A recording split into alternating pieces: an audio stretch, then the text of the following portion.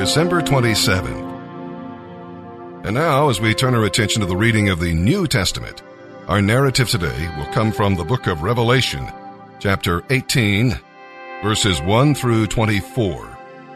The harlot and the bride are each identified with a city, the harlot with Babylon, and the bride with heavenly Jerusalem. The heavenly city will be the bride's home for eternity, but Babylon will be destroyed by God. The world's economy will be ruined. Now, John, who had this vision in Revelation and wrote about it, certainly had Rome in mind when he wrote this chapter. But his imagery means much, much more. It has relevance for you and me today. Babylon symbolizes the whole godless world system that caters to the appetites of sinful men and women. True believers have nothing in common with the harlot and her city, and should be separated from them. In every age, the church has had to identify its own Babylon and separate from it. When God judges sinners, earth laments and heaven rejoices. Most people are concerned primarily with satisfying their physical desires. They are not concerned about the things spiritual or eternal. They live for the temporary and the immediate, not the eternal. And with that, let's begin today's reading in the New Testament. December 27th, Revelation chapter 18, verses 1 through 24. After all this, I, John, saw another angel come down from heaven with great authority, and the earth grew bright with his splendor. He gave a mighty shout, "Babylon is fallen, that great city is fallen. She has become the hideout of demons and evil spirits, a nest for filthy buzzards, and a den for dreadful beasts. For all the nations have drunk the wine of her passionate immorality. The rulers of the world have committed adultery with her, and merchants throughout the world have grown rich as a result of her luxurious living." Then I heard another voice calling from heaven, "Come away from her, my people. Do not take part in her sins, or you will be punished with her. For her sins are piled as high as heaven, and God is ready to judge her for her evil deeds. Do to her as she has done to your people. Give her a double penalty for all her evil deeds. She brewed a cup of terror for others, so give her twice as much as she gave out. She has lived in luxury and pleasure, so match it now with torments and sorrows. She boasts, 'I am queen on my throne. I am no helpless widow. I will not experience sorrow.' Therefore, the sorrows of death and mourning and famine will overtake her in a single day.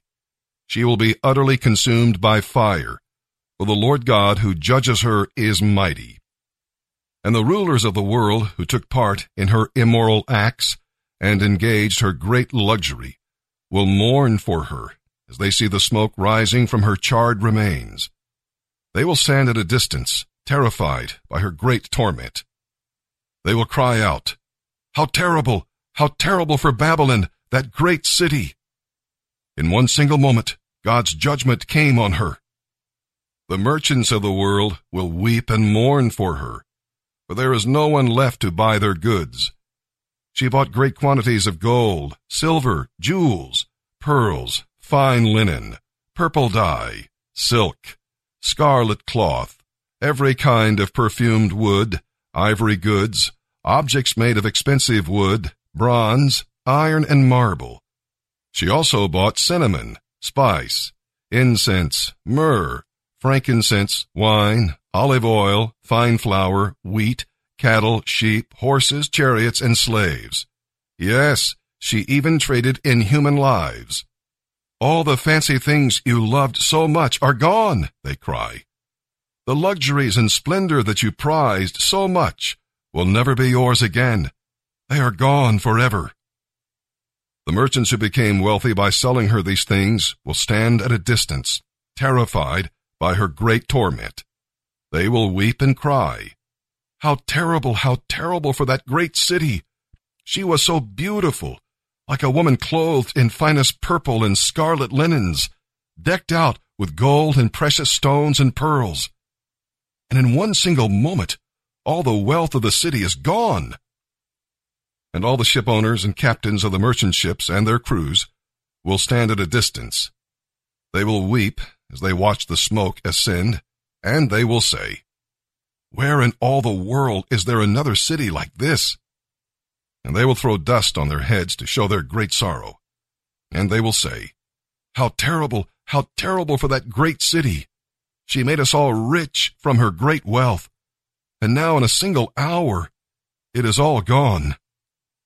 But you, O heaven, rejoice over her fate, and you also rejoice, O holy people of God, and apostles and prophets, for at last God has judged her on your behalf. Then a mighty angel picked up a boulder as large as a great millstone. He threw it into the ocean and shouted, "Babylon, the great city, will be thrown down as violently as I have thrown away this stone, and she will disappear forever. Never again will the sound of music be heard there.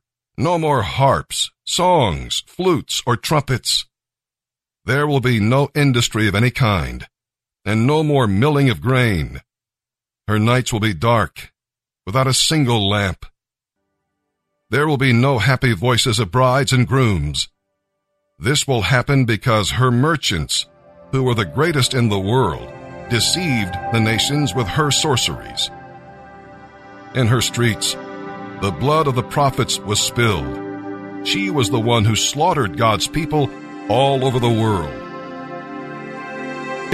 Our attitude opens the door for God's transforming work to have its full effect in our lives. So you might say, well, Tom, what do you mean by attitude? Here's the way I define attitude. Attitude is the outward reflection of my internal emotions. Attitude is the outward reflection of my internal emotions. So if my internal emotions are anger or frustration or indifference or cynicism or contempt, my attitude is going to reflect the emotion that's going on inside. Our attitude has an impact on and an influence on our behavior. Now, I'm like most men, at least I think I'm fairly normal, and most of us men spend all of our life learning to deny our emotions, to completely set them aside, and then we come into marriage. And most of our married life, our wife, her goal, her interest in life is to connect us with the emotions that we've denied. And so over our 40 years of marriage, I can't tell you how many times Jan has said, "How do you feel about that?" I don't know. It doesn't matter. Who cares how I feel? This is just what it is. And so she's asked me enough, and I'm better. I'm a little more connected with my emotions than I was 40 years ago. But I've found when she asked me about this that I answer in some different ways. Like she'll say, "How do you feel about that?" And I try and really go deep to figure out how I'm feeling. And what comes out is I tell her the way I think I should feel. And she's not too satisfied with that. And so I go a little deeper and I come out with the way I think she wants me to feel. And she's not satisfied, I'm not satisfied, but I feel like I've been run through the ringer. And as a woman, what she knows, intuitively or actually, is there's a connection between the feelings and the face. And so when I'm giving her one of these answers and I say, this is the way I feel, her response to me is, well, if that's the way you feel, why don't you let your face know? Because your internal emotions will get expressed in the external attitudes of your life. Psalm 146, verses 1 through 10. Praise is an evidence of life, not just physical life, but the life of God in the heart. In heaven, it's all praise. In hell, there is no praise. Here on earth, we must make a choice. Praise is an encouragement to faith. When you have faith in somebody, your doctor, for instance, you praise that person to others. When your faith is low, your praise will gradually subside. But when you major on praise, your faith will grow. Praise is also an encouragement to hope. When your hope is in the Lord, you can praise Him no matter what the circumstances may be. Faith is the upward look, and hope is the forward look. And those are two good places to be looking, upward and forward. Praise is an encouragement to love as well, your love for God and others, and God's love for you. When you love someone, you trust that person, and greater trust brings greater love. Life, faith, hope, and love all are bound up in the experience of praise. Psalm 146, verses 1 through 10. Praise the Lord. Praise the Lord, I tell myself. I will praise the Lord as long as I live. I will sing praises to my God, even with my dying breath. Don't put your confidence in powerful people. There is no help for you there. When their breathing stops, they return to the earth, and in a moment, all their plans come to an end. But happy are those who have the God of Israel as their helper, whose hope is in the Lord their God. He is the one who made heaven and earth, the sea, and everything in them. He is the one who keeps every promise forever, who gives justice to the oppressed and food to the hungry. The Lord frees the prisoners. The Lord opens the eyes of the blind. The Lord lifts the burdens of those bent beneath their loads. The Lord loves the righteous. The Lord protects the foreigners among us. He cares for the orphans and widows, but He frustrates the plans of the wicked. The Lord will reign forever. O Jerusalem, your God is King in every generation. Praise the Lord. Proverbs 30, verse 33.